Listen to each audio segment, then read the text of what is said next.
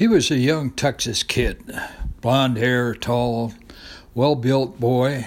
He just graduated from the University of Texas in Austin, and he had a brand new journalism degree. Unlike most kids who graduate from Texas, he didn't sit around watching old videos of Texas' great football days. He wanted to be a great reporter, but he needed a scoop. That, in reporter language, is a unique story that would make him famous. That career-making story just might be one that he heard about. It was Grandma Kowalski's new set of teeth. She lived over in Granby, Texas, and was almost 99 years old. And she just got a new pair of lizard-covered teeth. He thought that'd be a hell of a story. So he got in his pickup and he drove over there and knocked on the door. There was a lot of cars around there, so he figured, well, maybe it's too late. Some other folks got the scoop on him. A man came to the door. He was in a suit, and he told the boy she had died the night before. Apparently there was some afterbite in the lizard teeth. He'd also heard that there might be an interesting story in West Texas because of the drought.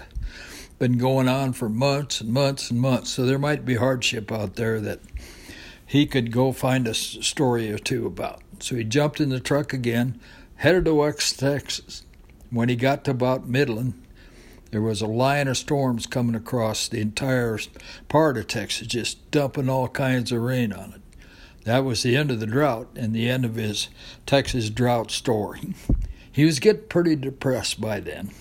So he pulled into the gas station. He was gassing up his truck, getting ready to go back to Austin, maybe even look into a new career. That's when he heard these two ranchers talking. And they were talking about a hero pig. And one said to the other, yeah, he did it again. He got the family out of there when the house caught fire. And they were laughing and joking about it. And the kid walked over and he said, where's this hero pig? And the two ranchers pointed down the road and they said, you go down 1.5 miles, you turn left for 1.5 miles, turn right on the dirt road. You go down that about 1/2 mile, and then there's a little lane to your left. You go up the lane, past the lake to the house. The kid said, I'm going out there and see what this hero pig's all about. So he finished gassing his truck. He went the 1.5 miles, turned, went another 1.5 miles, went down the dirt road, past the lane, down past the lake, up to the house. Sure enough, there was a guy sitting on the porch, and he had 2 little girls with him. So he gets out of his truck, and he goes up to the porch, and he said, excuse me, sir, I hear you got a hero pig. The man's rocking in the chair. He's an elderly fella. He said, you betcha I got a hero pig. And the kid said, well, could I see him? He said, sure. So he whistles out. Pretty soon the pig comes to the door, pushes the screen door open, and he hops out onto the porch. The kid noticed right away he only had 3 legs. Well, he didn't want to be real rude to start with, and he said, what makes this pig a hero pig?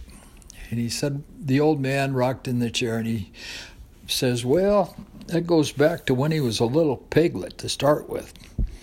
The girls here were crawling around. They got away and went out in the pasture, and one of them came nose to nose with a rattlesnake. And this rattlesnake was coiled up and ready to strike. The little pig saw it. So he's squealing. He's going, oink, oink, oink, and he runs across the porch and into the field and jumps through the air and lands right on top of this rattlesnake and stomped it to death. The boy said, no kidding. He said, yep, the rattlesnake bit him twice, but he has such thick hides like a rubber garden hose. Never hurt him. So, and the boy said, is that how he lost his back leg there? Farmer said, oh, no. He said, a couple years later, the girls were out here playing in the yard, and a real bad cold front came through and froze the lake a little. Okay, so one of them walks out. You know how ice is always thicker towards the shore. They walked out there on the ice, and she kept going, and ice got thin. She fell through. she's screaming and drowning and doing all of that stuff. And the little pig sees it, and he goes, oink, oink, oink, runs across the yard and across the ice, and he gets down on his paws, and he grabs her by the hair, starts backing up, pulls her out of the ice, and saved her life again. So the boy said, well, did that back leg freeze or something? He said, oh, no. He said, then, last week you probably heard about the fire. And the boy said, oh, yeah, I did, down at the gas station. He said, well, I was in town working, and the girls apparently knocked one of the lanterns over in the house, and it started on fire. And they didn't see it. They was just sleeping away.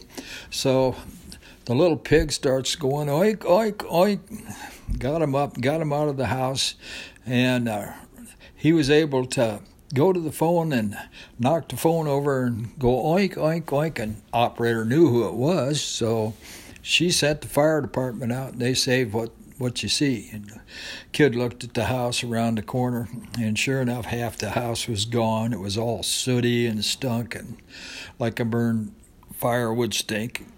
So he says, was that how the pig lost the leg? He said, oh, no, son. You just don't eat a hero pig like that all at one time.